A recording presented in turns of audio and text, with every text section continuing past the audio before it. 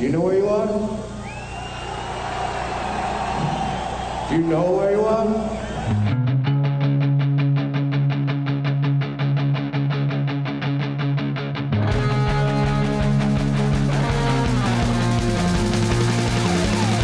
This is Appetite for Distortion.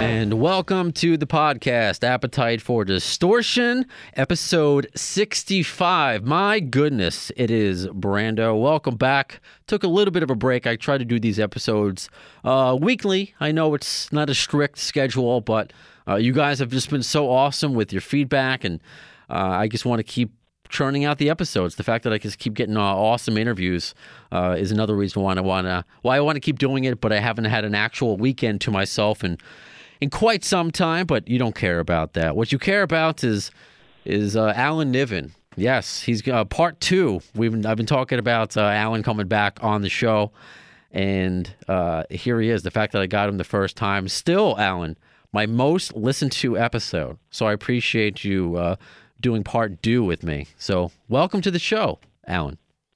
Well, good to hear from you, Brandon, and thank you for your interest and your hospitality, and you'd think people would have something better to do with their lives than listen to some old fool sitting on top of an Arizona mountain with coffee and his smokes.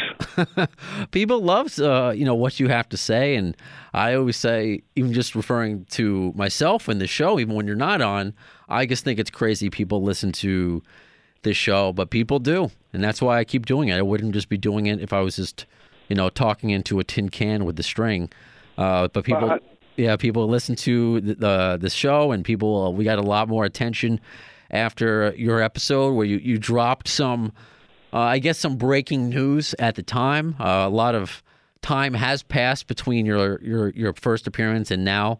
If people don't remember, that's when you had mentioned Izzy was at a sound check in 2016 for Not in This Lifetime, but we can talk about Izzy and the sound check and all of that fun stuff later, because we got to catch up a little bit, because you mentioned you're in Arizona, and I'm very appreciative, because after our first conversation, you and I have kept in contact all through Mitch LaFon. Got to thank Mitch LaFon with this. And we've been talking a lot about hockey, trading pictures of like the hockey jerseys that we own. So I try to keep this in real time. So this is May 31st. Did you watch Game 2 last night of the Stanley Cup Finals between the Vegas Golden Knights and the Washington Capitals? Well, absolutely. That's like asking somebody highly committed to their religion if they made it to prayers or not, when they do 4 times a day. And of course, at this time of year, it's bittersweet, because we've just been through a period which is just magical, where you get a playoff hockey game every day. And now we get the final playoff hockey games every 3 or 4 days. But the first 2 games I've seen in the final have both been incredibly intense and competitive and could have gone either way. And a save here, a missed goal there. You could have flipped the results on the first 2 games. There were a couple of moments last night that were just stunning. I'm loving it. I know we're heard all over the world, but we have plenty of fans, of course, in the States and in Canada. And I would have thought with both Mitch LaFon and even you that you would have been rooting for a Canadian team when the Winnipeg Jets were playing, the Knights. But I just think it is very cool. But you have the whole thing now that you're I don't know, you like the whole Canadian curse that's been going on in hockey. And you want the Knights to win, right? Their first year in the league. I'd be happy for either team to win. I'd like to see Ovechkin achieve. That's what I want. Working really hard for. But it would also be fun to have a team that didn't exist a year ago blow everybody away. That would be a hell of a story and an incredible life lesson. all the way around. Be really cool. It would be really cool. So again, either way, I'm watching good hockey, and that's enough for me. I'm enjoying it. I know, and just to make the GNR connection, there are rumors with that they will add another expansion team in Seattle. So Duff McKagan will be happy because he's still pretty heartbroken over the Seattle SuperSonics leaving in the NBA. So who knows? Maybe we'll see Duff at a future NHL game being the spokesman for the NHL. I would like to see more of that. I'd be amused to see Duff on a pair of skates. I think that might be funny. I think so. I love when he talks sports. And he's got Melissa Reese involved in doing some sporting events. I think GNR even has gotten both Brain and Melissa to do some halftime shows at the NBA. So I like when they're, when GNR is involved, other than the fact that we hear Welcome to the Jungle and Sweet Child of Mine at every arena across the world. That's great. But when the actual band is involved, I think that's pretty cool. Yeah, it is cool. And, the fact that the intro to Jungle is used so universally here in America on sporting events all these years later is pretty stunning.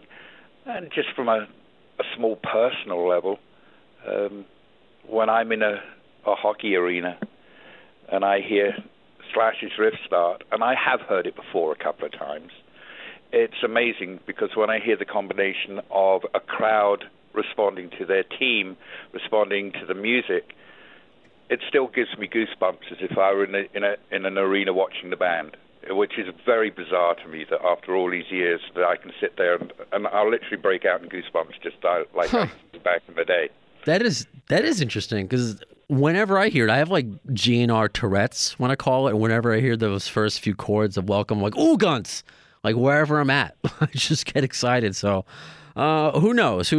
I've been championing for them to play the Super Bowl halftime show for quite some time because they just keep getting other than Lady Gaga, who I thought was great. They just usually get very boring acts.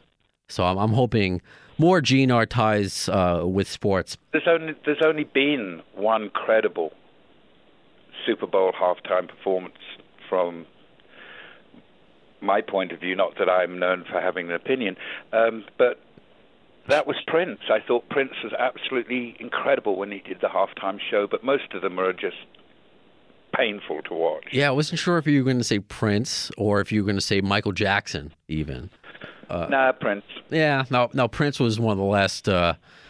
His was great because when they've had Bruce Springsteen or Tom Petty or The Who, I don't know. It's they don't have the stage presence I think that a GNR or a Prince has for that kind of a show. Not that I didn't enjoy it, but there needs to be a new bar set. So hopefully we'll see GNR in some incarnation play the Super Bowl at some point. Well, Slash did pop out of a with Fergie, right? Yeah, he Black Eyed Peas. He popped up out of the floor.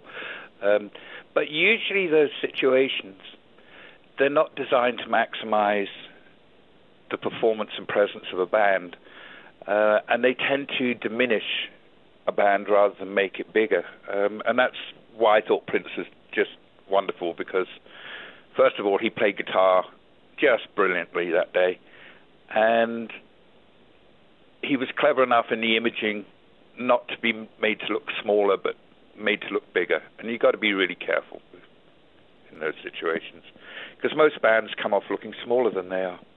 It is true. It's got to be a very unique experience for a band or an artist to play that. It's not just any other show.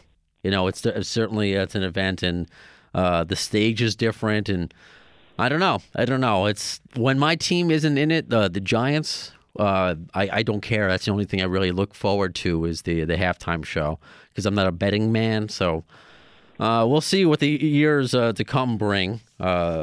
Well, yeah, I guess so. We'll find out, and we'll get your opinion then next year. Hopefully, it's not an NSYNC reunion or something like of that nature. But Alan, since you're on the show solo this time because last time was with Mitch, you're going to get the full AFD treatment. So that means you're going to be a part of Shotgun News, and so just be warned. I have a soundbite with this, and feel free to critique the sound, the short and sweet, very stupid soundbite. News. What do you think? Well, now I know why the show's called Appetite for Distortion.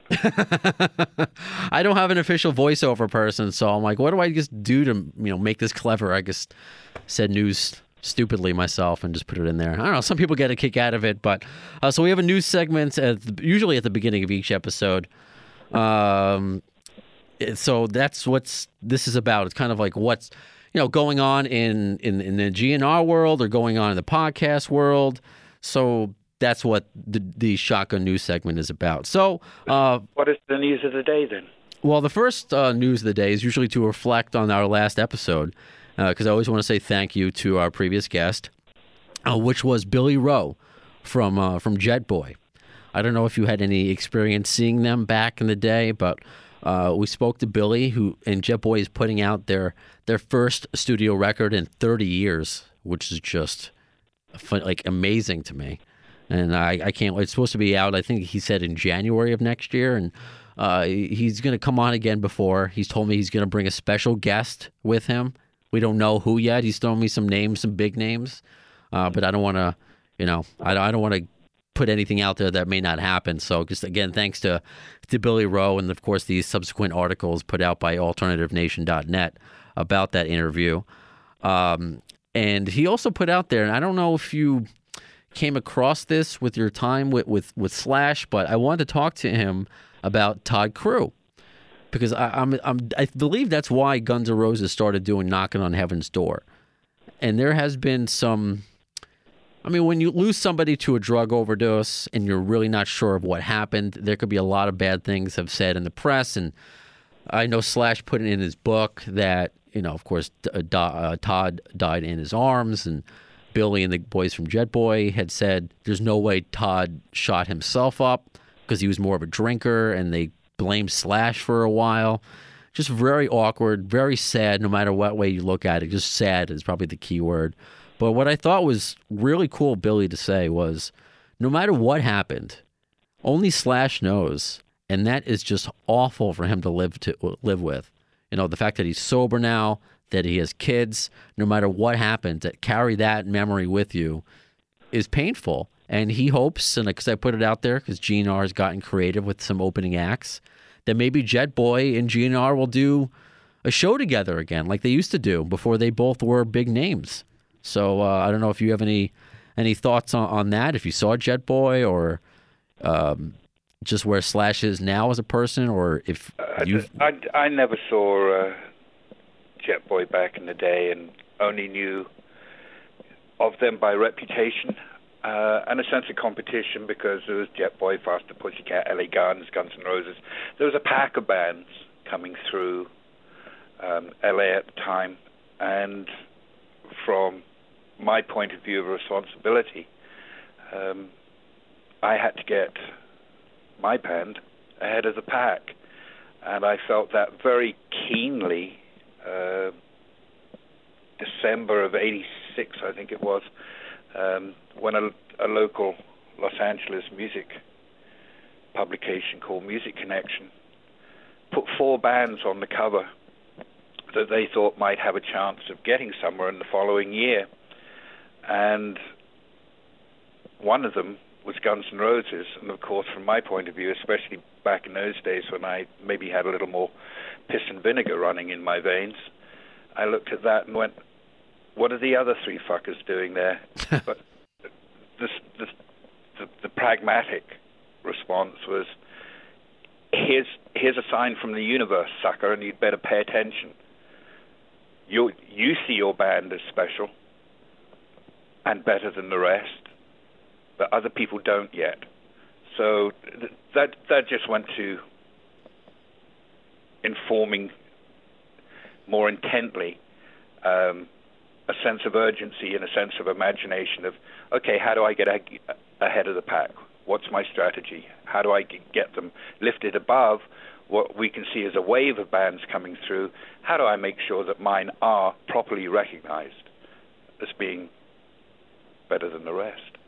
Absolutely, because Billy was saying that, Jet Boy was looked at in the same class as Guns N' Roses at the time, and it's no disrespect to Jet Boy. They just don't have the catalog. They didn't have the hits. They were a great band. I'm glad that they've gotten back together and making music. But how do you get above the pack, especially since they got somebody from Hanoi Rocks at the time, but somehow GNR just kept fighting and getting through, and you certainly helped with that. But this ties into a lot of things. Like probably a common theme that we're going to talk about today throughout the subjects is just while people are still alive, like what can you do? So it was nice for Billy to kind of extend that kind of olive branch, whether Slash is aware of what he said or if it will ever happen. They kind of have sort of that healing, with the people who are still around. So this kind of moves on to the second item in Shotgun News, and this was courtesy. This wasn't. This was news regardless, but this was brought to my attention from our buddy Mitch LaFon. So on this day, as we're recording this, back on May 31st, 2002, Izzy, your friend Izzy, was on stage at the O2 Arena in London, England, to play songs 14 Years, first time since 1991, You Could Be Mine, Dead Flowers, Knock on Heaven's Door, Night Train, and Paradise City. So that happened, that's 6 years ago today. And think about where we are in the 6 years since that's happened. Were you aware that Izzy was gonna join at that time in 2012? Were you talking to him? Did you know that was gonna happen, or did that surprise you? It didn't. I wasn't aware he was going to do it. Our conversation is maybe we'll use the word random and unscheduled. The last time I actually saw him face to face, he actually came all the way out to Prescott to visit me here. But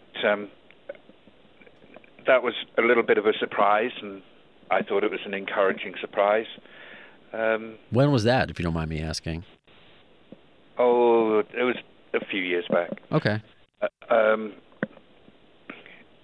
But, Izzy had gone to Israel only months after he left the band.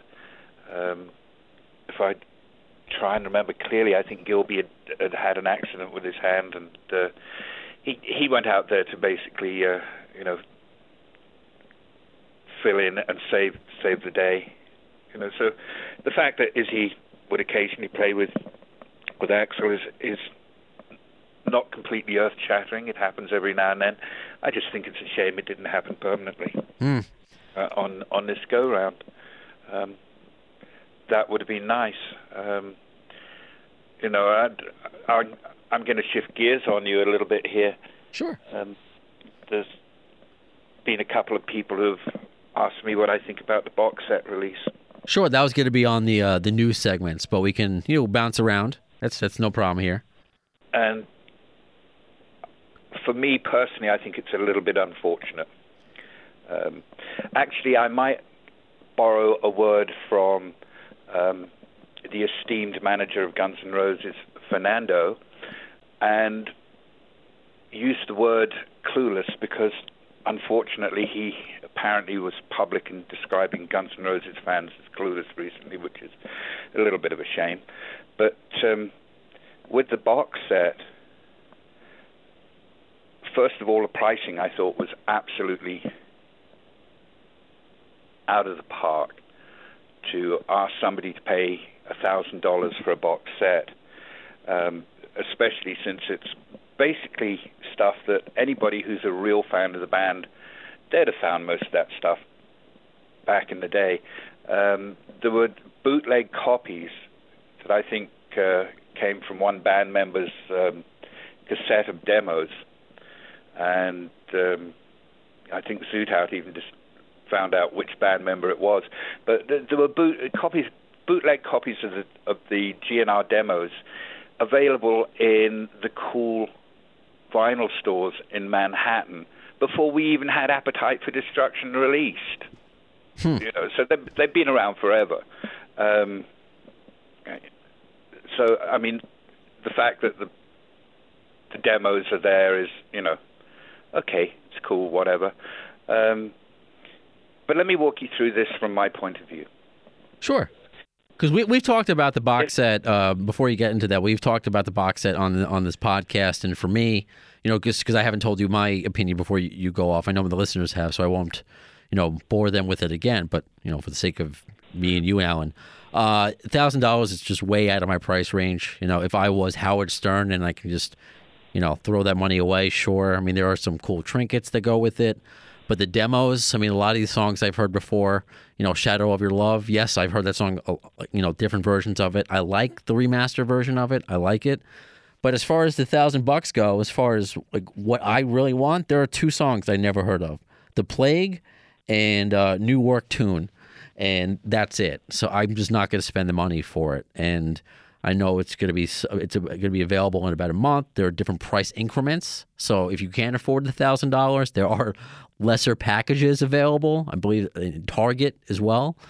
So I just wanted to let you know where I'm coming from. So I'm with you with that. All right. We'll start with the pricing, and then we'll go to the creative. Sure. Now, as far as the pricing goes, I don't know if all your listeners are aware, but basically you can manufacture a printed CD for about 80 cents. You can press a vinyl record for $1 if your run is big enough. And I'm not talking about a huge run. I'm talking about if you press 1,000 records, it's going to cost you about $1 a unit to press it.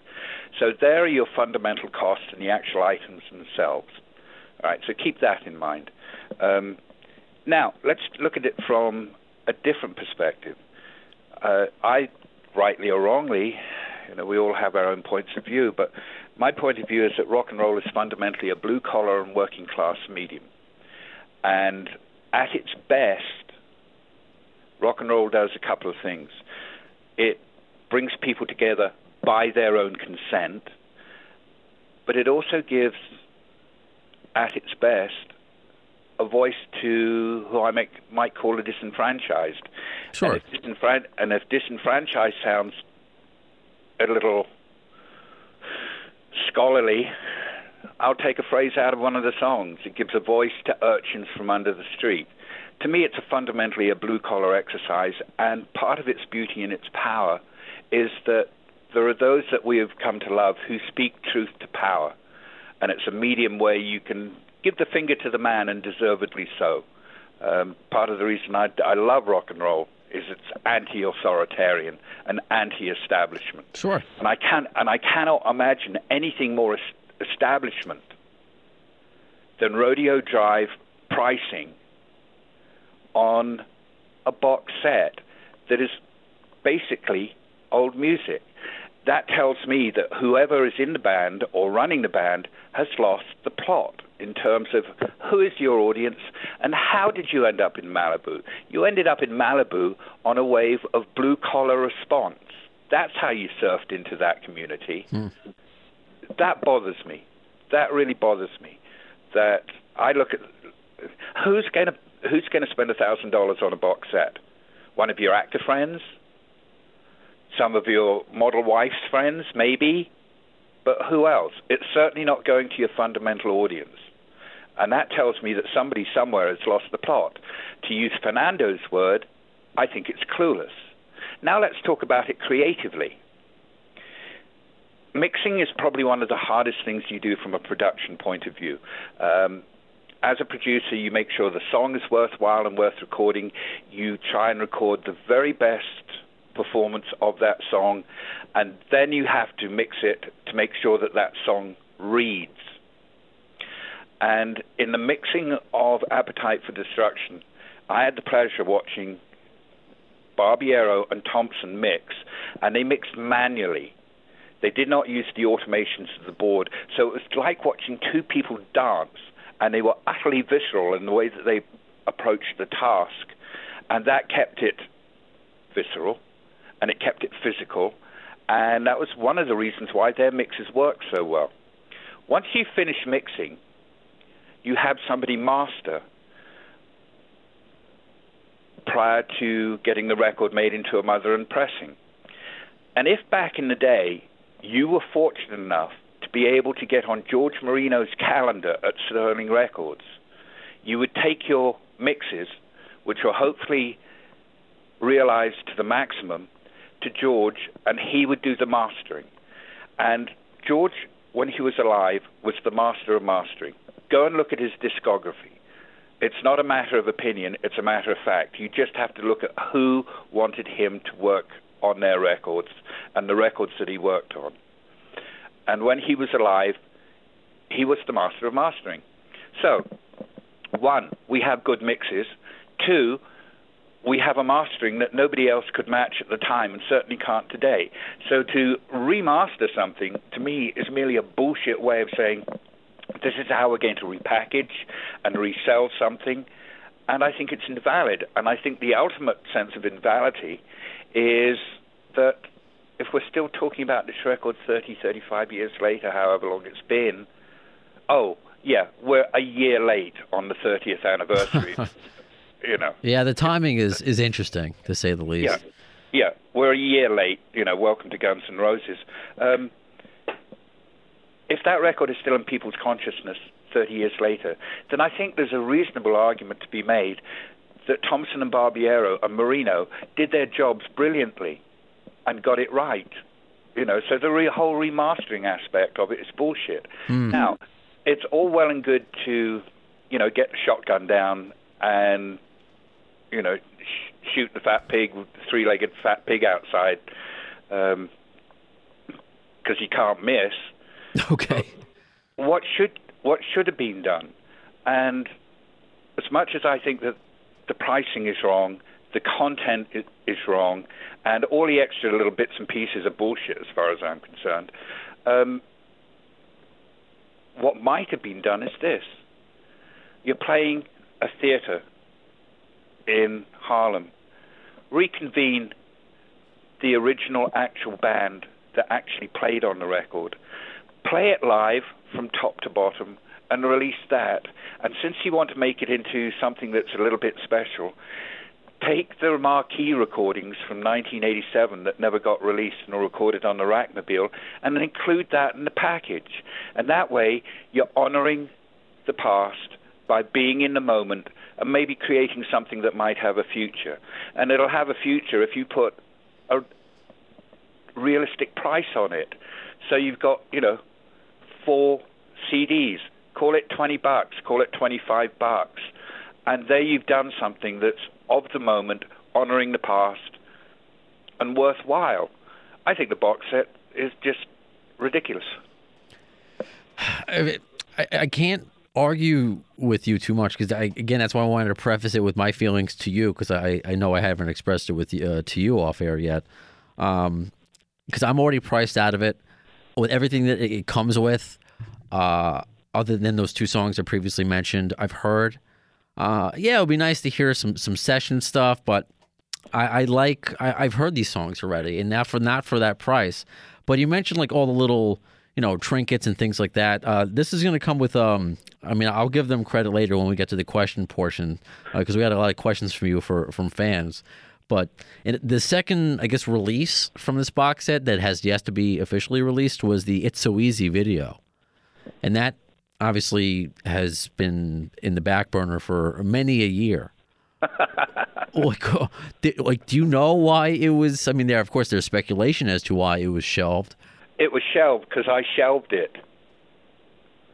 And I shelved it because we were clearly coming to the end of the terminology is album cycle, which implies that there is a, you know, like an organic period of time on a record, but you know, and obviously not. Some records last 5 minutes, some records last 2 or 3 years. We'd clearly come to a point where I did not want to promote Guns N' Roses anymore. We'd gone from being completely unknown and nobody gave a shit and wouldn't play us on the radio to, my God, how overexposed are we going to be, and what kind of a monster are we creating in that we've got to make another record after this? How do we compete with this? How do we compete with ourselves? So we'd come to the end of the cycle with Appetite, and we all agreed that as a kiss-off, let's do one video where the band is live and in the Cat House and it's intense, and just see if we can't capture the essence of the band as it was at the beginning of the album cycle. You know, we'd done a live shoot at Giant Stadium, but that was in front of over 70,000 people, and it was a stadium show, obviously. I don't know if most people are aware of this or not, but when we shot Jungle, the band actually played live instead of lip syncing. Because they found that a little bit preposterous, although they understood that, when you're trying to sync sound with image, that's why people lip sync in their videos. But the band wanted to play live, and it was just up to Nigel Dick to do his best to sync up, and that was how it was going to be. But anyways, we went into the Cat House, and without question, from that period of time, that Cat House show had the most incendiary live performance that we'd filmed to date. And I can watch the live footage and go, yeah, fuck, there it is. I mean, most people like to talk about the Ritz show and say, there's Guns N' Roses. The Ritz show is almost laconic compared to how intense they were at the Cat House. And there was a lot going on and a lot of reasons why that intensity was there. But it's brilliant footage. It really is. And then Axl wanted to put in some S&M stuff that he shot with Aaron. Right. Unbeknownst to me at the time, he quietly arranged this with Nigel Dick. And when I went in to look at the footage and sit with Nigel and start to get a basic edit on it, there was all this, hanging Aaron off the door and putting a ball gag in her and beating her ass and stuff, and I'm sitting there and going, yeah, this is going to play really fucking brilliantly. Nice move, Axl. Fucking brilliant. So at that point, I said, we're not going to go with one more track, and Geffen don't want to go with one more track, and we're just going to shelve it, and we'll put it out later, and we can put it in a collection or something, and just got it off the table. Ironically, when Erin divorced Axl, she went looking for copies of it and masters of it to make it a part of her complaint. So for it to come out now, I mean, I hope he asked Erin whether she minded at this point. But it's, I'll say it bluntly, it's the great band being compromised by the one individual. Again. Do I think it's appropriate? No, I think that's a bit personal. I mean, if you want to make, bondage tapes with your girlfriend, keep them at home, Axl. I'm not sure the rest of the band want to be associated with it. And it's just another marker of Axl thinking it's my band, I'm in control. We're talking about a stellar Aquarian here. I don't know if you've spent any time in astrology at all. I wish I had when I was younger and learned more about it. But enlighten me. I'm a Virgo. Enlighten me. Well, Axl is a stellar Aquarian. Look at his chart. Look at where the placement of everything is. That is a motherfucker of a chart that he is born with and has to live with.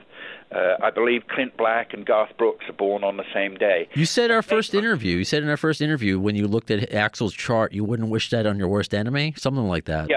Yeah, I wouldn't. I mean, that's a hell of a thing. It really is. And there might be some astrologers who say that sociopathy might be inherent in a stellar Aquarian chart. Certainly they can see where there's an excessive desire for control. And it might even extend to coldness and meanness. I don't know if Axl's ever been associated with those observations. But again, with this video, Axe, we were going to shoot something about the band. Now it's about you and Aaron and kinky sex. Yeah, no, I shelved it. And I'll tell you, obviously a lot of people have got in touch and said, did you see this is out? And I took a look at it, and it's been expensively transferred, and it's a re-edit of the original edit that Nigel did. It's a different edit. Oh. So they've spent time and money on it. And really, I mean, whatever. I thought it was going to be taken out, the S&M part, given the climate of 2018. And I'll give it that. Well, I mean, how fucking clueless, to borrow Fernando's word, right? Can you be? Have you heard the name Harvey Weinstein? Have you forgotten, Axel, that you were on the cover of People magazine and the headline on the People magazine was Battered Beauties? I mean, get a fucking clue. I mean, this is not going to be accepted that well. Michelle Anthony, who runs Uni, she's a feminist, for God's sake. I'm absolutely stunned that she has associated her company with the content. That blows my mind. I mean, I employed Michelle Anthony to replace Peter Paterno as the band's primary attorney back in the day. I thought it would be really good to have a brilliant and bright woman's touch involved in the whole situation. And now I'm looking at this and going, Michelle, you were a feminist. What the hell have you agreed to put this out for? And at the end of the day, you know what the observation is? The observation is really simple. A brilliant piece of band performance is compromised by Axl's ego. End of story. So go watch it, Go watch that footage. It was intense. It was amazing. It was an amazing night in that club. And had somebody not been clueless in their management, they'd have been smart enough to sit Axl down and say, listen, let's just do the band footage and get the band footage out there, because that really did capture a moment and an intensity. And you can watch that footage and go, yeah, let's see another band up there with that kind of vibe.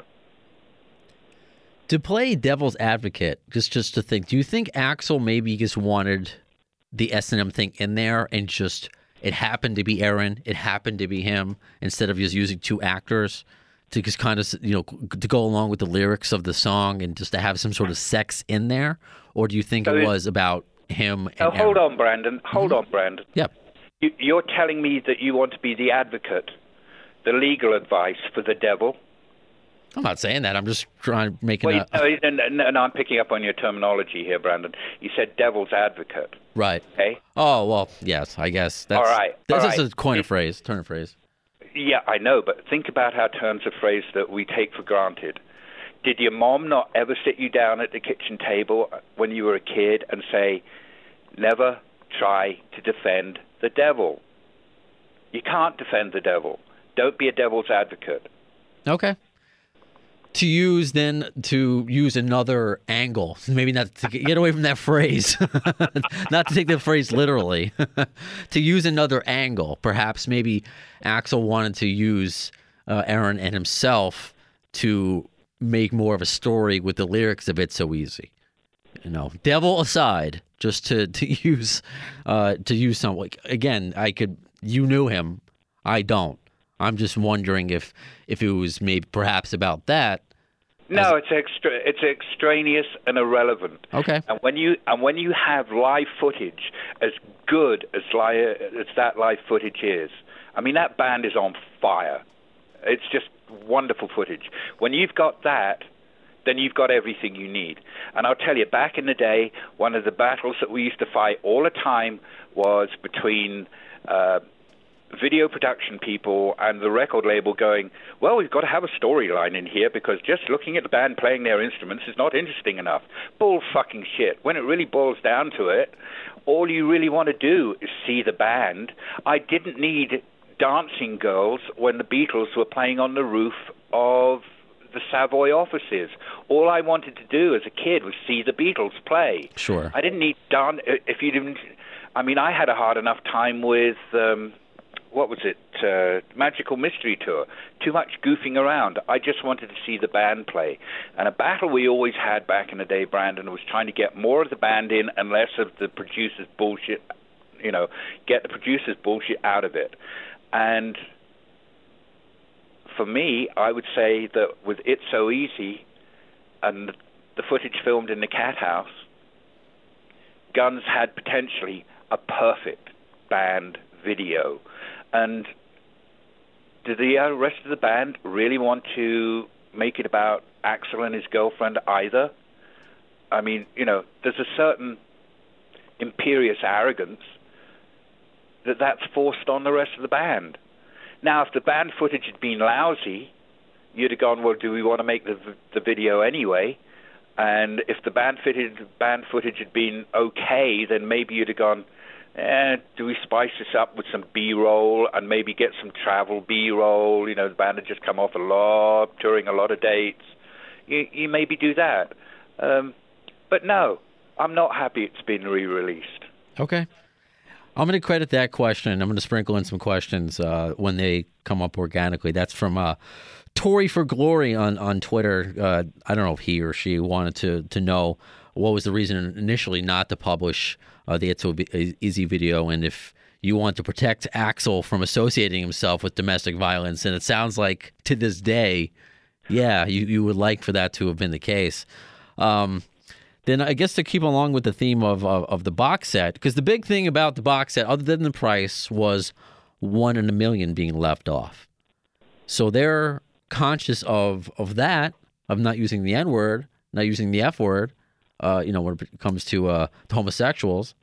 But it's a different, I don't know, it's a weird way to look at it where one thing's okay, one thing's not. These words are not okay. There's a word that comes to mind. And let me credit Fernando for putting it in my consciousness. It's a little bit clueless, isn't it? Yeah, it's yes, clueless or interesting. And I do want to say after the fact, because I thought it's funny because when we were talking back and forth setting up this interview, and you caught wind of Fernando kind of criticizing the GNR fans, he did clarify later on.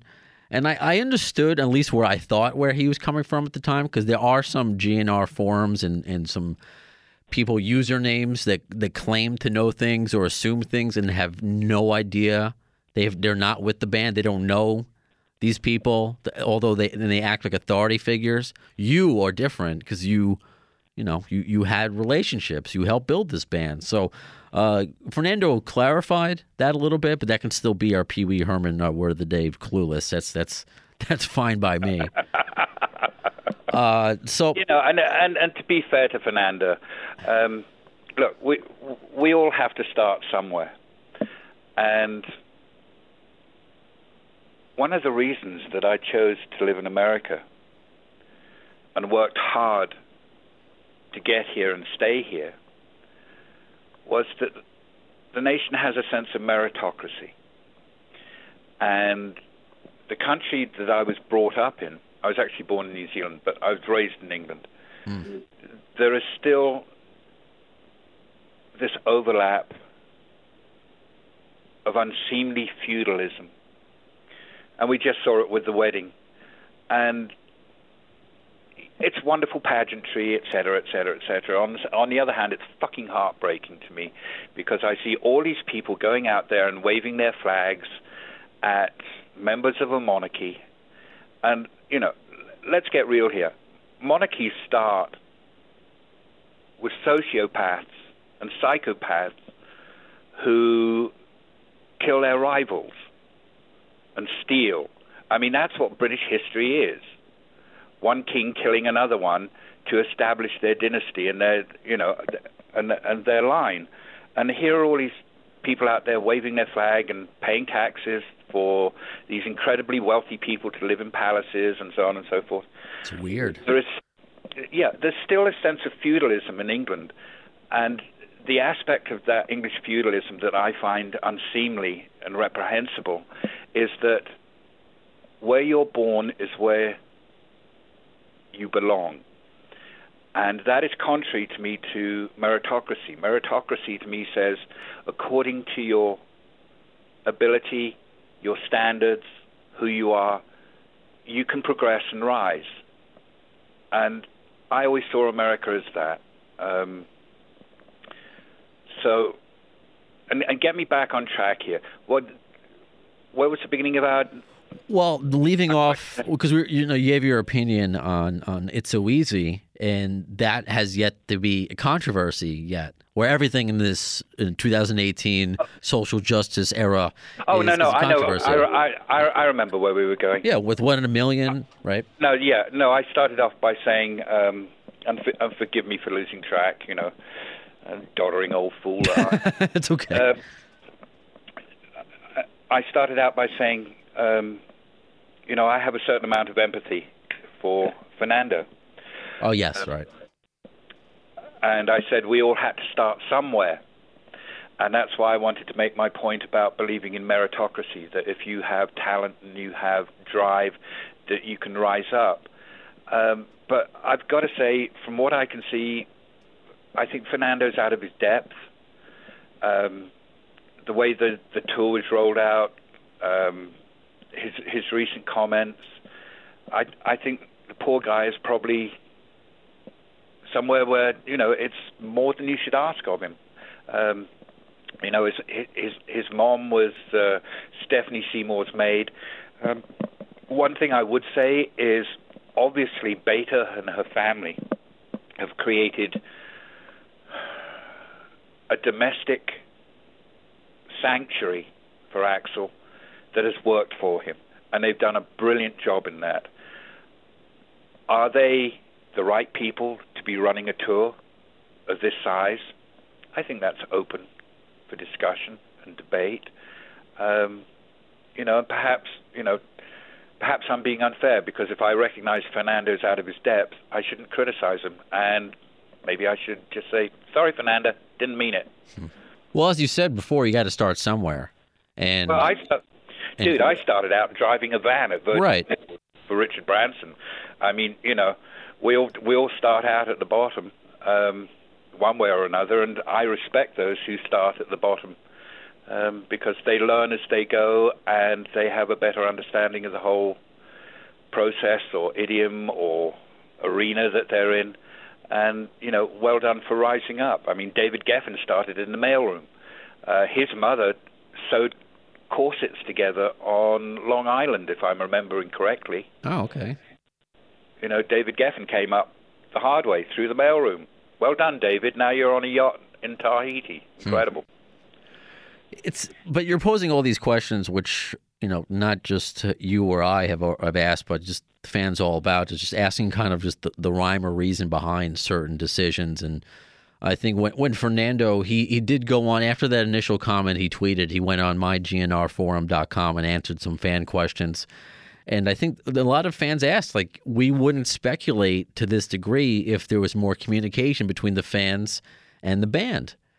So I think that's just created maybe why Fernando had to act a certain way. Maybe he wants to talk more, but has been told not. Again, that's just me speculating. I have absolutely no idea.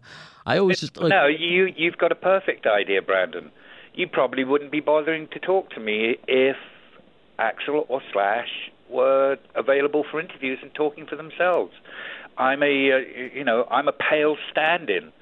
I wouldn't go that far, but I know what you mean.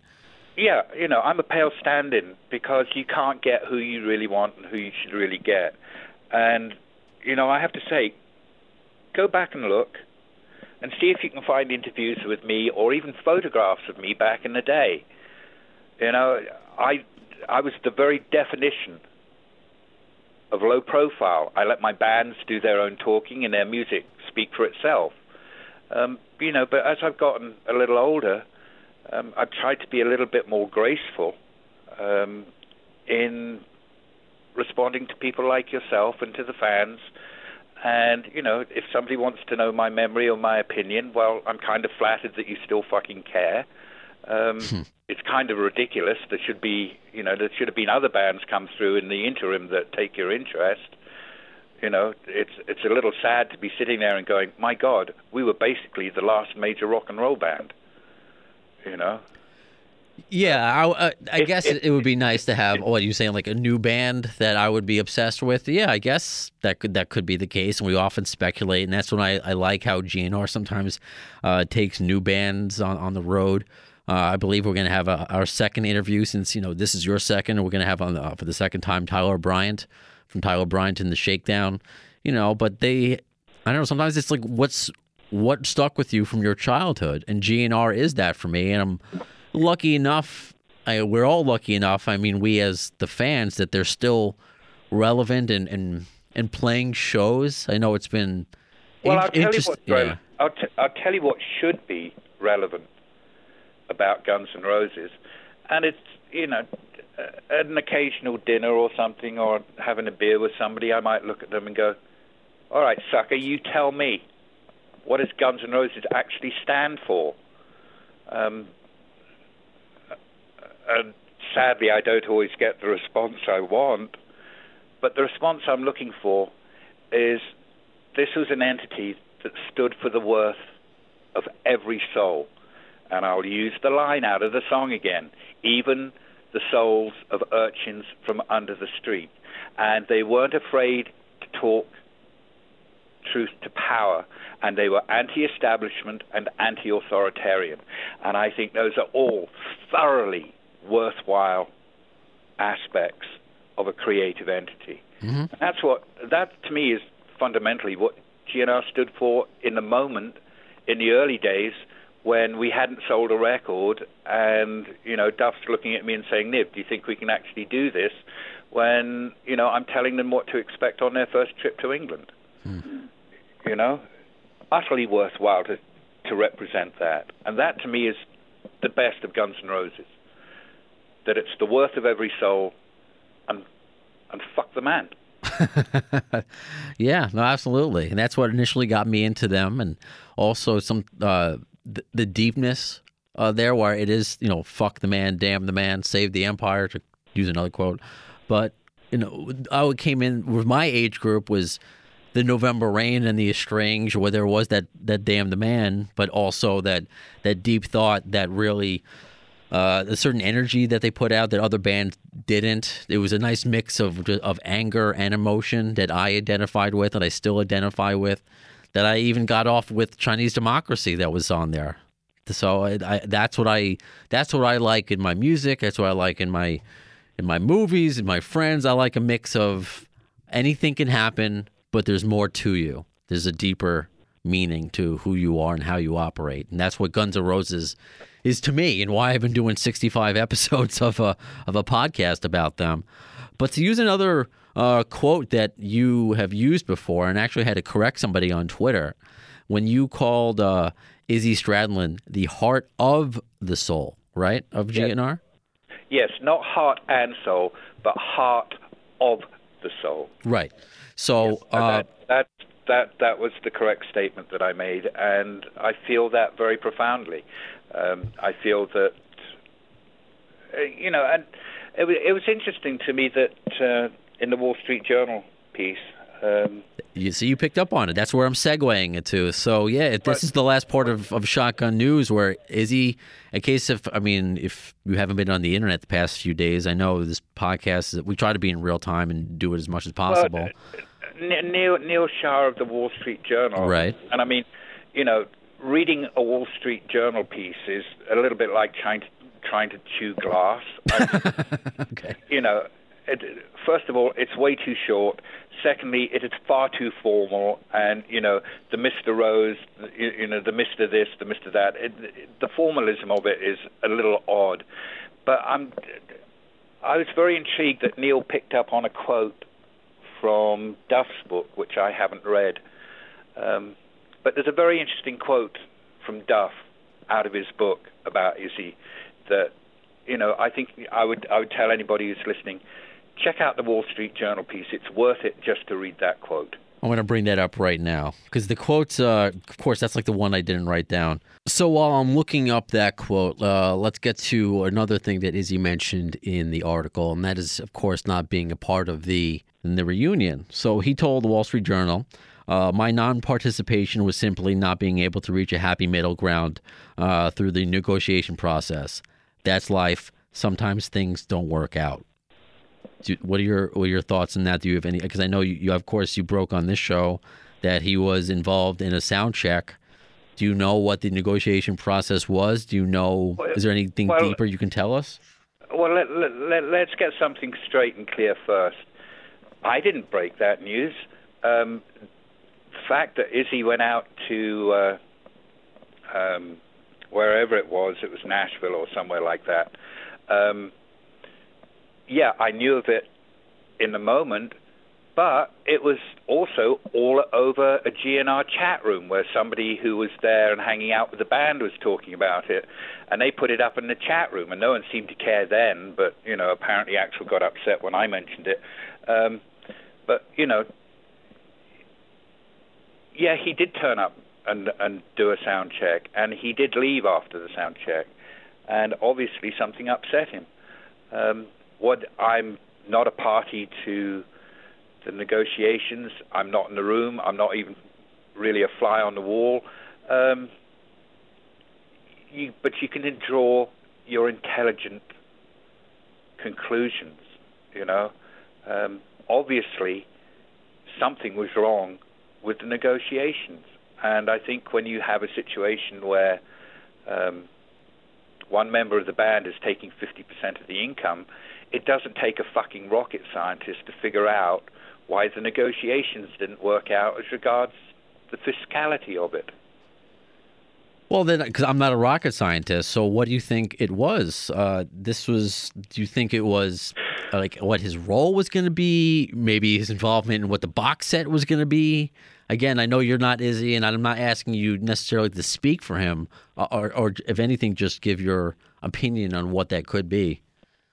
Look, it's no secret that from my personal and probably intentionally personal point of view, that I have stated in public before, that if you sat me down and said, who was, and this is why I wanted the Duff quote, because this is basically what Duff says in his book. Can you paraphrase? Yeah. Who's the major factor in the band? Who's the primary factor in the band? I put it more bluntly and said it was Izzy's fucking band. I mean, he was the one who moved to the city from Lafayette first. He was the one who got the foothold in Los Angeles. He was the one I always relied upon for a response when I needed input from the band. If Duff was too drunk, if Slash was too high, if Axl was on the radar screen, I always could count on Izzy. And not only could I always count on Izzy, but I could always count on Izzy creatively, because he is a wonderful rock and roll writer. And to me, the best of Guns N' Roses comes from the marrow of Izzy's bones. Play Dust and Bones. There it is. And to be fair, maybe Izzy and I were fated to have a certain empathy together. We're born almost exactly 10 years apart. I'm April 7th, he's April 8th. And we used to hang out together on, when we were touring. When others were asleep or nodded out or crashed out, Izzy would be the one who'd want to go and play tourist with me. Hey, Niv, let's go and look at this. Hey, Niv, take me here. Hey, Niv, let's get an airboat and go chase alligators on the bayou. Sure is. Let's go. I can get credit to set up, because when we're getting to so many different questions, of course, getting into the Izzy part, so we can, for the sake of putting this monstrosity together, this podcast, we'll end the shotgun news part, and we'll get into the specific question part of this. Yeah, I need it. And there's Izzy related questions, and this all relates to it. If that's cool with you. Well, hold on here a minute, Brando. Yeah. I'm just an old fool on the hill with some sort of degree of memory and my own perspective, which is not necessarily going to be everybody else's perspective.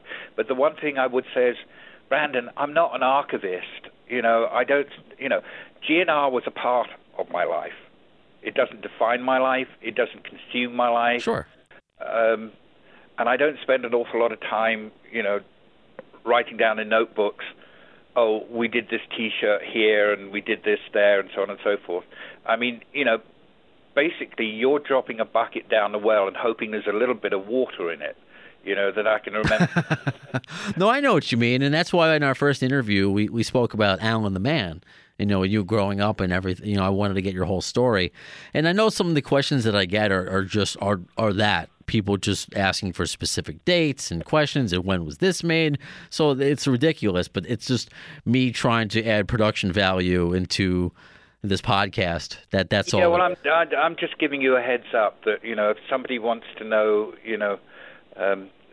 which way the wheel spun on the third day of the 15th week of this particular... Oh, sure. And by the way, I found the Duff quote. I'm the wrong person to ask. I can't remember all that shit. No, then you can say, I can't remember that shit if we move on. But before we move on, that GNR, the Duff quote from his book, it was Izzy was probably the most significant force.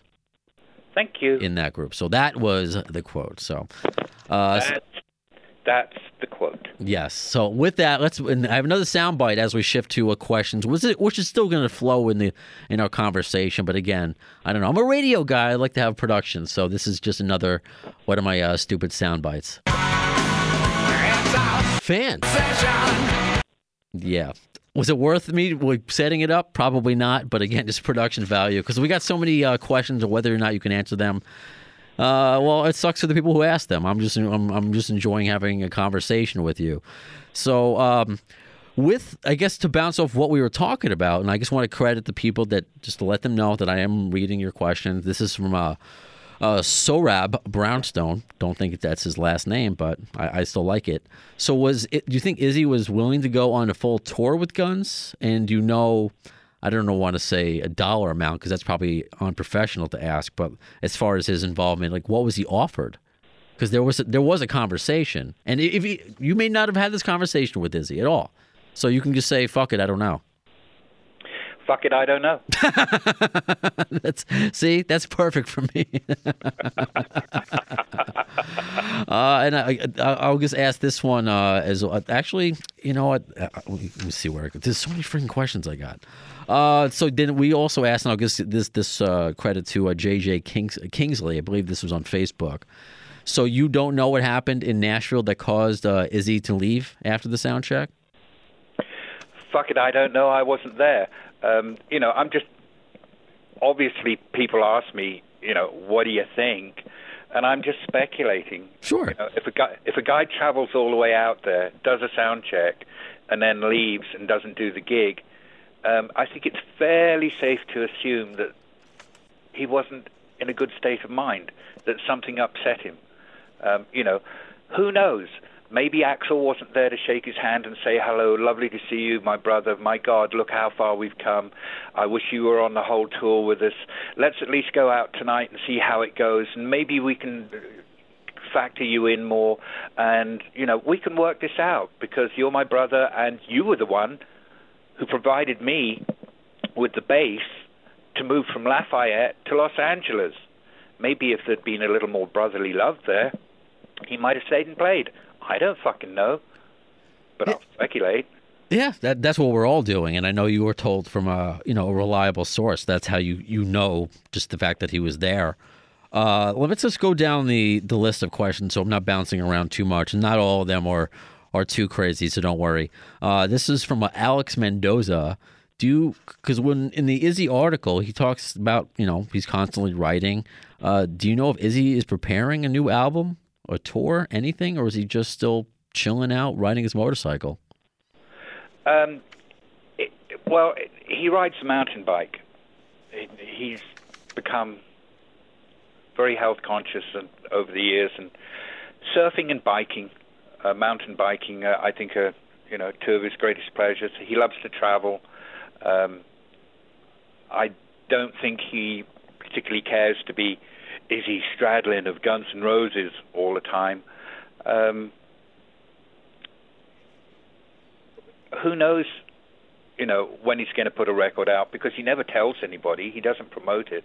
He just records it and puts it up on digital media. Somebody made it an amusing, what to me was an amusing observation, that Izzy had put out 9 times as many records as GNR in the same period of time, and most people don't even know that he's putting music up into the ether, and that you can download and you can play. And there's some terrific songs. Obviously, he can live off the residual income of his publishing and the royalties he's supposed to be getting, and he finds happiness in this way, and he finds contentment not being a part of some fucking big, huge machine tied to Universal Group worldwide and all of the pressures there, because fundamentally he's a rock and roll musician at heart, as opposed to somebody with profound ambitions of the ego. Because he was establishing himself after he left GNR, of course, with the Juju Hounds, which you managed as well. So this is coming from Xavier Aranda on Twitter. Are there any professional live video recordings of Izzy and the Juju Hounds? I don't think we did do any live filming. It's hard for me to remember. We shot videos. We basically, if I remember correctly, and I could be wrong because it's a long time ago, but I seem to remember that we shot video for 2, maybe 3 songs in one go to get it all done, with Vance Burberry. And but in terms of filming a live show, I don't recall doing that. Okay. I know we recorded a couple here and there, and I would tell you that if you're into the Juju Hounds, there is a 5-song EP that we put out a little bit after the release of the album that is just smoking and shows you what a terrific band they were. See, that's something else. Like, if he wanted to continue, doing something with the Juju Hounds or solo, I feel like he has established his. And it's no disrespect to, like, I love Gilby Clarke, but Gilby Clarke he still puts himself out there. Gilby Clarke, formerly of Guns N' Roses. Izzy can still be. He's a name. He's still a name, whether he wants to do something with Juju Hounds again or do solo. Maybe we can ask, and you set this up, so I'll thank you. I mean, I thanked you off the air, but I'll thank you again, because a future guest of ours is going to be Jimmy Ashhurst, so maybe we can ask him these questions as well.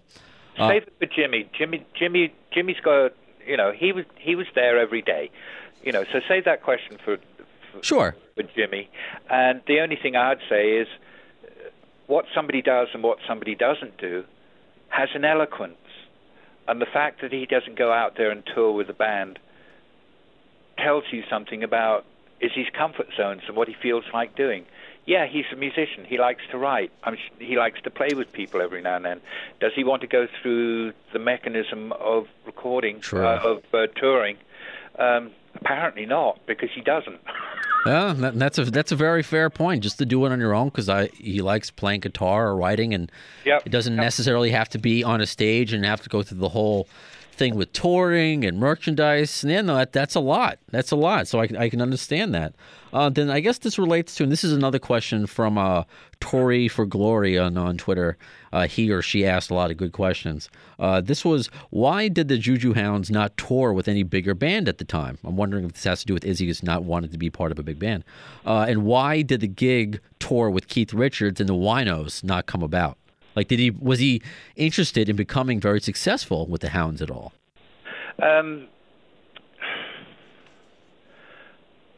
Well, there's a big mouthful there. I mean, first of all, how do we define success? True. And,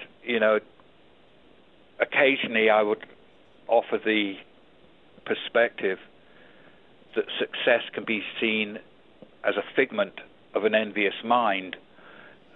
People think you're living the life, whereas in point of fact you're unhappy. But they think you're successful, and they probably view it purely on fiscal terms. True. Money doesn't necessarily guarantee happiness. But now, he did do one show with Keith and the Expensive Winos up in San Francisco, and I don't remember exactly why it was we didn't do the whole tour, but we did do the one show with him up in San Francisco. So my memory there, I'm afraid I can't be enlightening. What I do remember is that John Bon Jovi was very, very keen to have Izzy open for him. And Izzy basically looked at me and said, "Niv, I'd rather play clubs."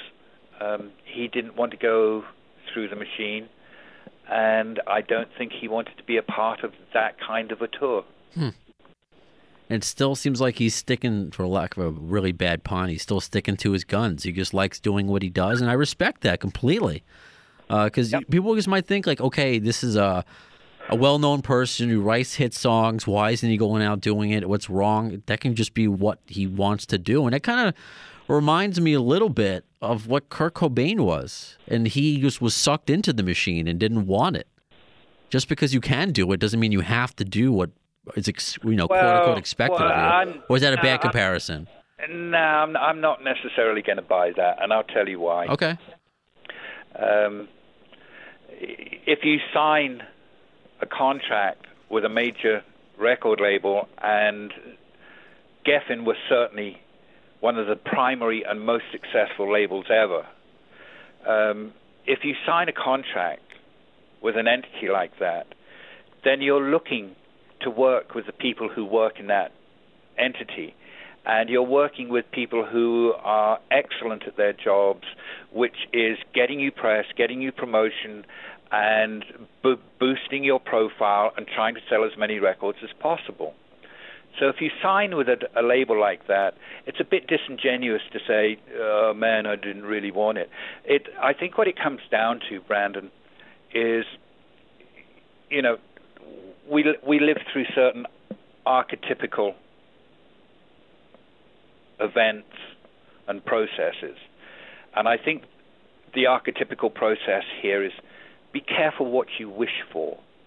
Because once you become somebody of that kind of profile, once you have the problems that come with it, and it's, if you've got money in the bank, it solves all the problems you had when you were poor. However, it gives you a different set of problems. And they can produce just as much anxiety and stress on you as the problems you had before. And I think it's a case that with Kurt Cobain, that once he became Kurt Cobain, he started to go, "I'm not sure this is really what I thought it would be, and I'm not sure that I'm happy with it, and I'm not sure that it makes me happy." And in that respect, maybe Kurt and Izzy share an experience. Because, with Izzy, he never expected Guns to be as big as it was, and he wasn't very happy when it became that. Look at what he did with Juju Hounds. It was, let's go theaters and clubs, let's dial it back, let's concentrate more on the music. I don't want to spend 3 years making an album. Yeah. No, absolutely. No, I appreciate your insight on that. Let's get to some lighter questions, not so intense. This was, I don't know, I've never heard this rumor before. It's a silly rumor. This is from Steve Bennett from Facebook. Is it true that Axl wears sneakers in the pool, and this started a fight on tour between him and Dizzy? Well, first of all, I'm going to point out that I wasn't the pool boy there at the time. Okay. So I've no fucking idea, do I? That's a fair response.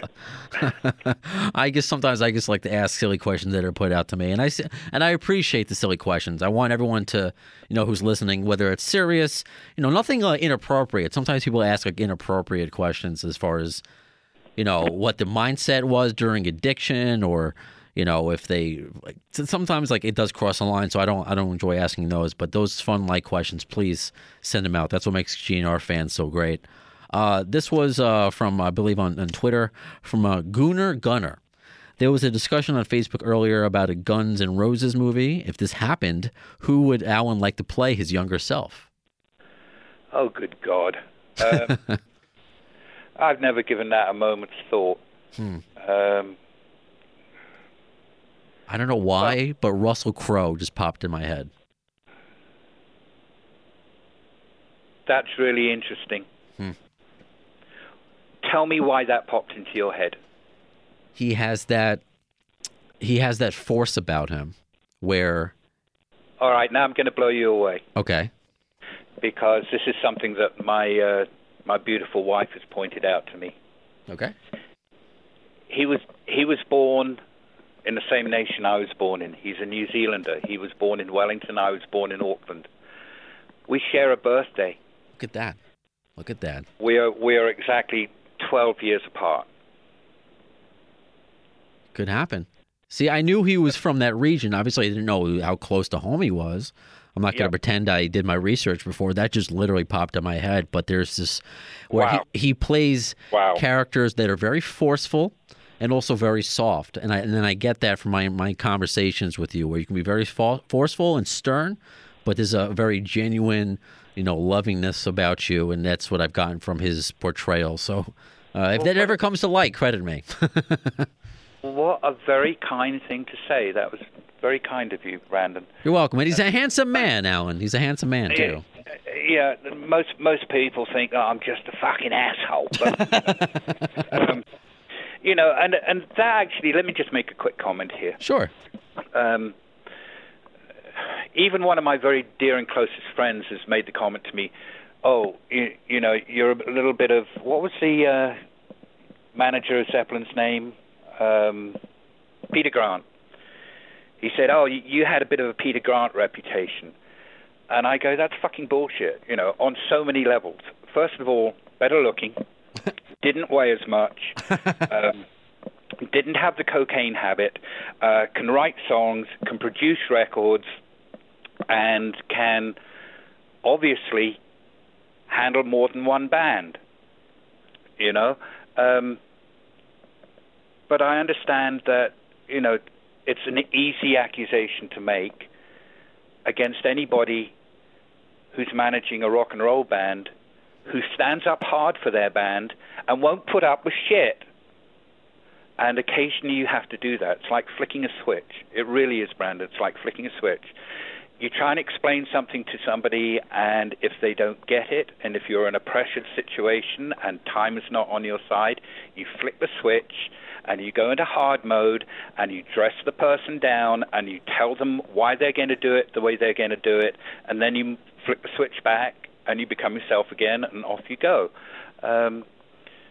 When you're managing any band, but God knows when you're managing a band that's going through the stratospheric process that a GNR went through, at times you have to have a straight and steely spine.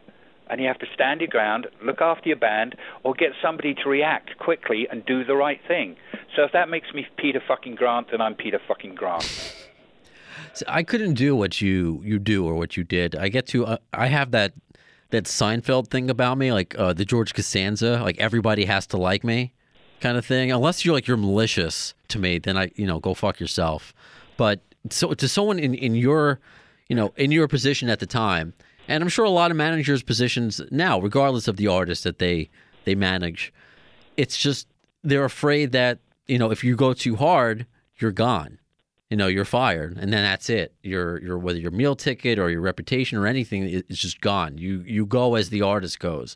So it says a lot about you to kind of have that balance, to know when to be forceful and to know when to, I don't know, whether it be a father figure or a brother figure or however your approach was.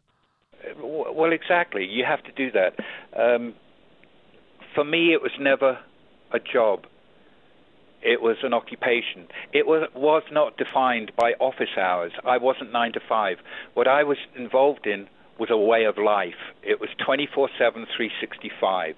And if you're going to do the job properly, you have to approach it from that point of view. It's a way of life. It's not a job. And I've met countless people who treat management of bands as a job. And within that, there's a sense of expendability as regards their client. Because if, you're going to clock out at 6 o'clock at night or 7 o'clock at night, that means you're not as connected to your artist as you should be. If you're going to be seriously connected to your artist, it has to be permanent. Yeah, because they're a living, breathing person. Yeah. Because that's going to be 24/7, whether or not they're playing a concert or whatever. They still have needs. Like every person has needs. Oh, needs and demands. Right. Yeah. And on top of that, you are the one who is protecting your artist. And sometimes you have to protect them from themselves, too. It's So Easy video, for example. But the other thing is, I was dealing with a guy called David Geffen. And it's fair to say that people were terrified of David. I have to say that he always kept his promises to me. And he never lied to me. But he could be in your face. I mean, I remember walking into his building one day, and he's coming down the stairs to the front door, and as we pass each other, he pushes me up against the wall and literally gets his face about 3 inches away from mine, and with a certain amount of vehemence says, "When am I going to get my fucking record?" Because he wanted to sell Geffen. He also wanted to put out Use Your Illusions before he sold Geffen, because we estimated that within the first 2 weeks of the release that we were looking at about $100 million in retail activity around the world. So you think he's motivated to get his record, and he's in my face, and he has no problem undermining other people. But what was the only thing I could say back to him? When it's fucking ready, David, you'll get your fucking record. And he just stands there and looks at me and then turns around and walks away. That was good enough for him. I mean, you had to stand your ground. Sure, yeah. In that instance, yeah. No, you have to. I think you find out from both ends, from your perspective and Geffen's perspective, like who you're really working with. Is this person going to stand up to me, or are they going to back down? You really find out what you're made of. And when you're confronted like that. In that particular instance, I walked out of the building and went, if David thinks I'm not going to deliver in time, I don't think he'll have any problem with sticking a knife in between my shoulder blades. And as I was driving home, I went, you know what? I think this is where David's head's at. We got Appetite for Destruction out of the band when Eddie Rosenblatt wanted to drop them before they even did any recording. And I think David looked at me and said, hey, well, he delivered for me before, then I'll trust him to deliver again. Yeah, hopefully. And I always look at also, like, where's this person coming from? Did this person have an experience like that before where, they thought they were going to have something delivered and they were let down, stabbed in the back, and unfortunately that's taken out on you or someone else. So I always try to have that perspective as opposed to just thinking someone is just a dick. But that's... David wanted the money. I can understand that. Let's get fucking real here. David wanted the money. I gotcha. Well, when you're dealing with that dollar amount, sure. Yeah, did he get married? Did he raise a family? Did he have kids? No, but he built a huge bank account that now supports his yacht in Tahiti. Those are his yachts are his kids, I guess. Yeah. This is another fun question. We'll see where this one goes. This is from Decal on Twitter. What was Alan's impression of the GNR song, It Tastes Good, Don't It? And does he know if there is a studio version that exists? And also, if the two-parter, if there are any GNR tours that were in the works but then never materialized during his tenure. Thanks. Oh, well, we were supposed to... We got half a tour done with Iron Maiden. We were supposed to open for AC/DC, but that invitation was retracted after the riot in Phoenix. David Lee Roth at that time was saying that he'd take the band out, and after the Phoenix invitation, that disappeared. And famously left us with just one option, and that was going out with rehab Aerosmith. And, the irony of ironies is that if you were to ask me over a bourbon quietly, I'd say the magic moment for me, for Guns N' Roses, was that Aerosmith tour. That's when they were most consistently fabulous on stage. Because it was a sober tour? Well, how come? No, it's just where everybody's heads were at. They were opening for Aerosmith. They had an incredible reaction from the fan base because the record was exploding, which gave them incredible confidence in their performances. And quite frankly, I felt sorry for Aerosmith having to follow them every night on that tour. But that, to me, is the high watermark of the original and actual Guns N' Roses, the Aerosmith tour. They were consistently wonderful. Very cool. So what about the first part of his question? It tastes good, don't it? Did you like that song? Is there a studio version? No opinion. Can't even remember it. Okay, fair enough. Another question. This relates to your beloved box set. Do you think it was a pity? This is from our friend Remco from the Netherlands. He's actually going to be doing a live stream for us on our Facebook and Twitter at the GNR show in Berlin in a few days. He's going to be our Netherlands European correspondent. But he wants to know if you, Alan, think it's a pity that the demo of Cornshucker was not added to the AFD box set. That was, I guess, a tongue-in-cheek kind of question. I'm a little weird in these respects. But you can actually go back and you can see where, I actually applied my weirdness professionally. I always thought it was fun if there were things that were difficult to get, that you had to work to get, that weren't released everywhere, that weren't put into the machine for a mass reaction, that there were little things that you dropped and seeded. I used to do this an awful lot with Great White. I'd put an EP out in Japan that wasn't released anywhere else. I'd put an EP out in the United Kingdom that wasn't released anywhere else. Just little nuggets that you could just drop and throw around, and just for the fun of it, rather than for the single mindset of we have to maximize the profit on every single thing that we do. That for me personally, was part of keeping it real. So the fact that Cornshucker is not being pushed by Universal worldwide, I actually like. Go fucking find it. Yeah, I like that too. I liked how there are these random songs that I have on my iTunes or I can only find on YouTube, and did the YouTube to MP3 downloads that I can't find anywhere else, that no one knows about. I don't know. That makes me feel like more of a GNR fan. And yeah, exactly. Yeah, you got it. You just said it.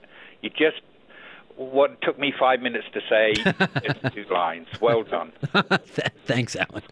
And also the first part, because you mentioned the Aerosmith tour. This was Remco also asked about this and a different tour. This was 1987 with Faster Pussycat. Well, do you have any recollection of that tour? I can only imagine the craziness that was Faster and GNR touring together. Well, I do remember that one of the poor unfortunate members of Faster Pussycat got gaffer taped and dumped in the snow outside the band hotel, which I thought was a bit mean, but, apparently Duff and Slash thought they had reason to do it. The other point I'd make is, even my wife does this and looks at me and goes, oh, you live such a hedonistic life. No, I didn't live such a hedonistic life. Most of the time, I was a fireman putting out fires, and I had to be on the ball 365, 24 hours a day. For me to go spinning off in hedonism at any point, I had to choose that moment really carefully and who I was with, because I was representing an entity. I had to maintain respect of other people as well as the band. And, shenanigans was not on my work list load for the day. You had to stay on the ball. I can't. I just don't know how. That's why I love, and I hope you don't mind me sharing this part of our email conversations. But when you were we talk about hockey and some of the perks that would sometimes help you with the sanity of GNR. I think it was. I don't know. It was like something you got from Wayne Gretzky, or I forgot what it was specifically, but it was just like, the little perks that you get that kept you sane during these times. So, just you being the fireman, that's something else I couldn't handle. You're fundamental, and the reason why you're there is just like the ticket buyer. You want to see a great fucking show. Because that's what everybody on the crew and in the management is working for, is for that band to be fabulous on stage. And if you got that was your number one. I wouldn't even call it a perk, but that was a number one essential. But there were these little aside things that, people were interested in the band. So the fact that I was able to get, for my eldest kid, sticks, jerseys, pucks, photographs, all signed by the great one. And all I had to do was, trade my my Canadian Gold Appetite Destruction with Gretz. I mean, first of all, I was kind of amused and honored that Gretz wanted the gold record. That's so cool. That is cool. And of course, my kid was over the fucking moon that, he's getting a captain's jersey from Gretz signed to him. And of course, the whole thing is with memorabilia, the value of anything signed is always diminished if it's personalized to a particular individual. That's true. But let me tell you, absolutely everything was to Corey, and that was far more meaningful. It wasn't like, we're putting something aside that we can sell later. It's this goes into a display case and it goes up on the wall. It gets passed on to his kids. So and it's no one else's. It's not like it doesn't need the certificate of authenticity. It wasn't bought at a card shop. So yeah, absolutely. Yeah. So I mean, believe you me, there are very few musicians who impress or intimidate me. But standing in front of the great one and shaking his hand, you become a fanboy. You're like, oh my fucking God, it's the great one. Fuck, you're brilliant, Yeah. And it's really humanizing because it makes you a fanboy again. Yeah, and it's good that was never lost on you. It's like Don Henley introducing me to Carl Perkins. It's like, oh, here comes fucking Henley. We'll have some words. And he's got this big guy standing, and as they're coming through the backstage area towards me, I feel my body shrinking because my consciousness is going, oh my God, do you realize who that is? That's Carl fucking Perkins, blue fucking suede shoes. I used to sing that song with my mom in the car when I was 6 years old, and you become a fanboy again, and it's good that you can become a fanboy every now and then. You have to be, because that's what we all are at the end of the day. I'm obviously a fan. Let's get something straight here. Sure. I am a fan of Guns N' Roses at their best, and that said, and I think it's understood that the way I look at it is Axl and I have a perfectly authentic relationship. I don't blow smoke up his ass. And I will say things that I know he doesn't want to hear. I don't give a shit. To me, he's just Axl. But that collective, in the moment, on a stage, when they were on, were better than the Rolling Stones to me. And I'm a huge Rolling Stones fan. Hey, I believe Ozzy said pretty much the same thing, that if they didn't break up, they would have been the next Rolling Stones. So that's... Well, that was my little wish and desire, that they would become their generation's Rolling Stones. Well, to me, they are. Yeah, in a way, but look at the fucking catalog that the Rolling Stones have. Yeah, that's true. I mean, it's unbelievable. When you've got a keyboard player on stage, and he has 2 files in front of him with 250 songs in, and Jagger might call an audible out of any one of those songs. I mean, holy crap. Just overwhelming. This is and, you know, I look at the Rolling Stones and I go, yeah, but, you know, if you'd only done Beggar's Banquet, Let It Bleed, and Sticky Fingers, I'd have been delighted with that. Those 3 albums are just the apex and just sublime.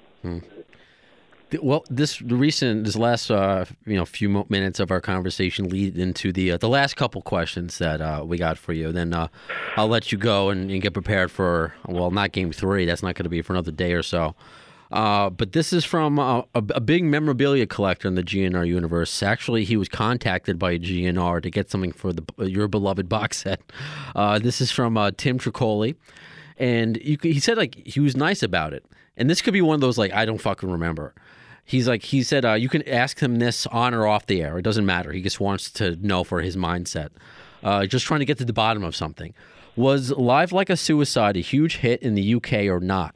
And is that why they got on the cover of Kerrang with the June 11th, 1987 issue, and why they scheduled those June 87 marquee shows? Well, you got to bear in mind, huge hit.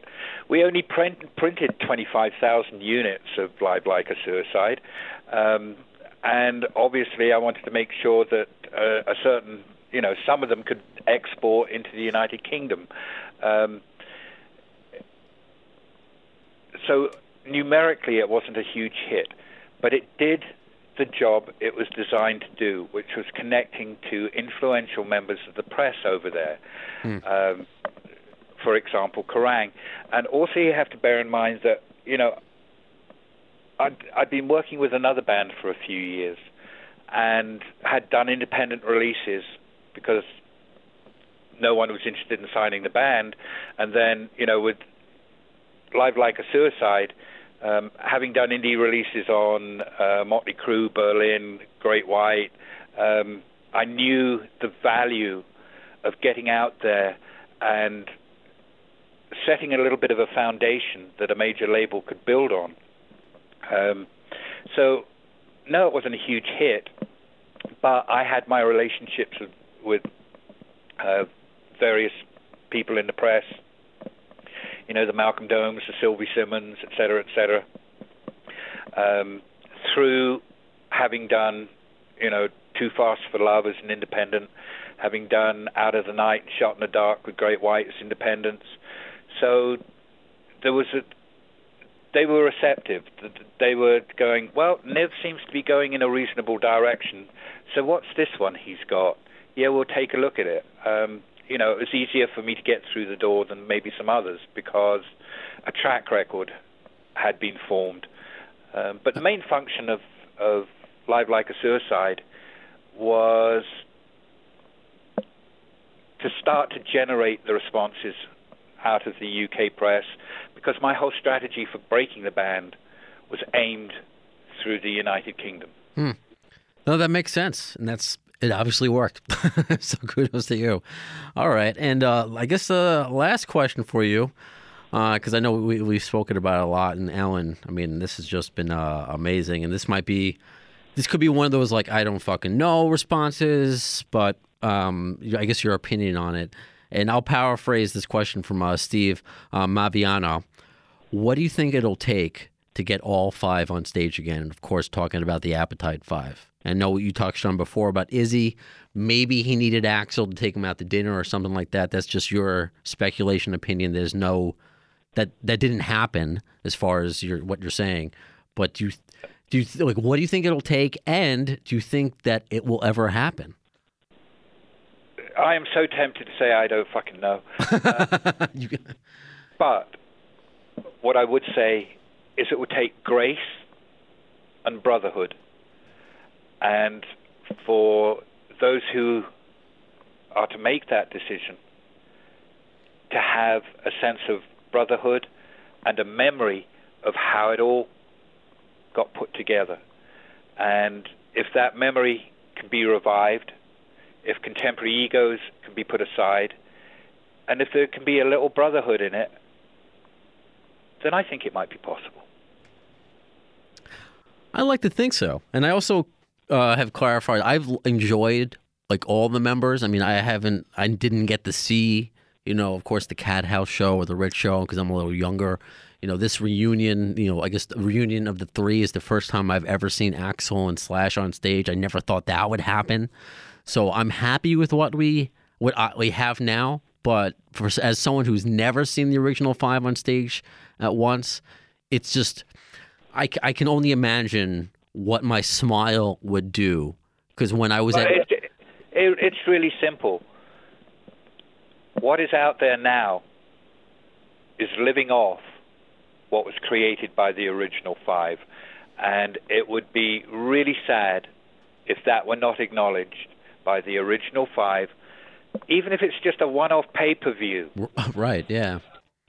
A one-off, and that's what I started everything with while people are still alive. I think that's really important because the fact that they are all still alive, Slash died, Adler died at some point, brought back to life, Kickstart My Heart. But the fact that they all are still here, I think is just huge. In fact, because we've been losing so many people in the rock world recently, and it would just be a shame for what could have been. So that's how I feel. Yeah, I think it's really simple, Brandon. If the five of them can recreate in their consciousness the perception of we are a band, which they were at one time, instead of certain egos deciding that they're more important than the other or wanting to be controlling, if they could just remember when they had nothing and everybody was against them, and remember what it took to be together and to be supportive of each other and to be brothers. If they could do that, I think they could do it. Well, from your what's the phrase? I'll use a different phrase, not with the devil. I'll use a one that's more palatable. What is it? From your lips to God's ears. That's another phrase. Yep. Okay. That one I'm fine with. Okay. Because ultimately I am of the light, and I like people being of the light. Right on. Well, you are of the light. You certainly have enlightened me in our conversations on and off the air. I mean, it's really just a pleasure to get to know you. And I've, even before our conversation today, I thanked Mitch Lafon again for, connecting you and I. And I appreciate all just like the nice things, you said to me on and off the air. So it's just, it means a lot. Brandon, you're very welcome. I'm very flattered that you want to hear an old fart go on. And, to those who love the band, yeah, it's a band worth loving. And although there's, obviously history says something else, in my own heart, I have very, very warm memories. And when people ask me what it was like to live through it, I'll tell them it was fucking stressful. It was a fucking nightmare. If I thought everything was going well, that probably meant there was a phone call I'd yet to return. But ultimately, as a life experience, it was a fucking amazing privilege and very informative to me about what life is and what life isn't. It answered an awful lot of questions for me to go through that experience, and it's an incredibly rare experience. How many people get to go through that? You can almost do it on your feet and your hands. If that, absolutely. And I told you, an amazing experience. And I told you before our conversation today, on a very lower level, I feel like that just being in radio. It's stressful when things are going right. It's not going to go right, but it's been quite an experience, and not many people get to do what I do. Even this podcast, which I guess do out of love, which is not my day job. But since you are more than just GNR, I guess leave you by asking: is there any bands you want to promote or talk about? Because I know last time you gave us a song from the band Razor. But is there anything you want to, tell us about, share, anything what you're doing now, anything that we should know about Alan Niven currently? I'm not sure it's appropriate to be shilling, other people, when we're talking about, a different entity. But, I'd state the obvious. There's a reason why Slash had Chris Buck play with him. Not just because I asked him to, but because he rates Chris Buck as a really fantastic guitar player. If you're into really fantastic guitar players, check out Chris Buck of Buck and Evans. Just an amazing player. Absolutely, because you mentioned him the first time around. So I mean, if you missed Alan's first interview with us, the fact that he mentioned Chris Buck a second time, don't wait on it. Absolutely. So thank you, Alan. Obviously, you're always welcome back. We don't always have to talk about. I mean, yes, it's a GNR podcast, but if there are other things you want to share experiences about, you want to talk about the light, you want to talk about Great White, you want to talk about hockey more. Of course, Brandon, we'll keep in touch, but sure. I think you've had enough of me for a little bit. Yeah, no, I completely understand. You've given me more than enough, and I appreciate it. So we will be in touch. Go Capitals for me, go Knights for you. Yeah, it has to be, because they're a desert band. And, you talk about the McSorley curse, which I love tweaking your friend Mitch with. I have to root for the desert band because, that just makes it a little bit more sweet when I can tease LaFon about the cup still resides in the lower 49. Yeah. And of course, anybody who knows hockey is going to turn around and say, yeah, how many Canadians are on the team? Yeah, I get that. Hey, I told you, I never thought I would root for the Capitals after that Dale Hunter hit on Pierre Turgeon when I was a kid. I mean, that ruined my childhood. Right. But I just like Ovechkin, and it would just suck for me, again, as an Islanders fan, to see the Vegas Golden Knights win a cup before the Islanders did. The Islanders haven't won since I was born in 1983. So to have the Knights win a cup before the Islanders... Well, think about how St. Louis fans feel. This is true. This is very... Or Toronto. When was the last time Toronto won a cup? I know. Here we're talking about the major city in Canada. They haven't won a cup since when? Was it 1968 or something? It's been a long, long time. That's why part of me was rooting for Winnipeg. But I do appreciate you taking your jabs at Mitch. So we'll see. If anything, we'll just trade. We'll have a nice email back in a three-way conversation when the Cup Series is over with. But again, Alan, thank you so much for your time. Very welcome. You enjoy your mountain in the desert, and we'll talk. I certainly shall. Pleasure. You got it. Talk soon. And there he goes, the passionate Alan Niven, the former manager, of course, of Guns N' Roses, if you didn't know that already. Again, that wraps up episode 65 of the AFD show. Thank you to everybody listening, feedback. It means so much. Follow us on Facebook, facebook.com/The AFD Show, on Twitter @The AFD Show. You can subscribe on iHeartRadio, on the iHeartRadio app, on Spreaker, on SoundCloud. I do want to say something, though, quickly about iTunes. Yes, we're still on iTunes. The episodes are there, but it's not on currently, as I'm doing this episode, not on the main page.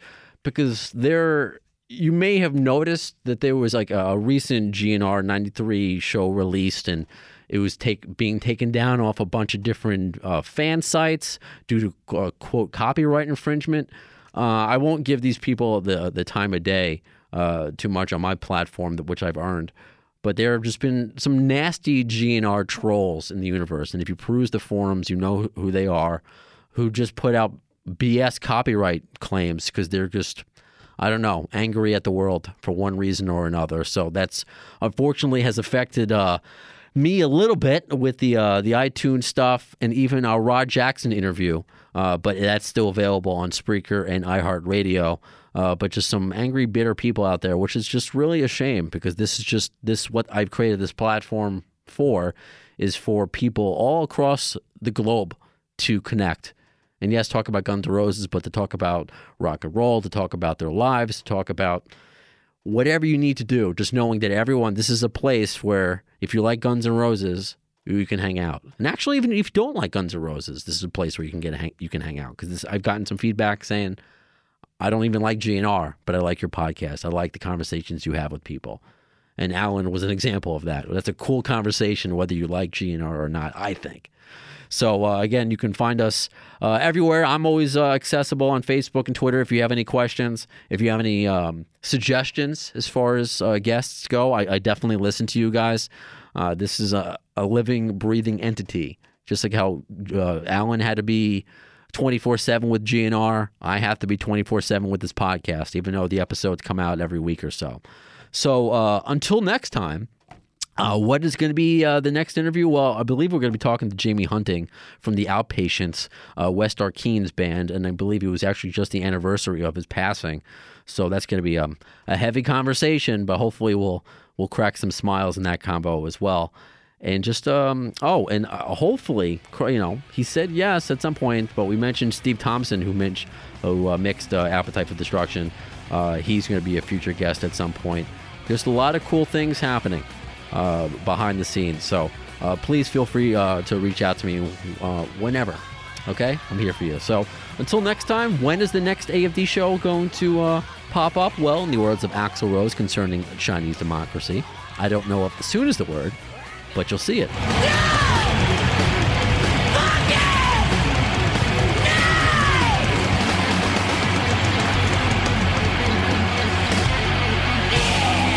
Thanks to the lame-ass security, I'm going home.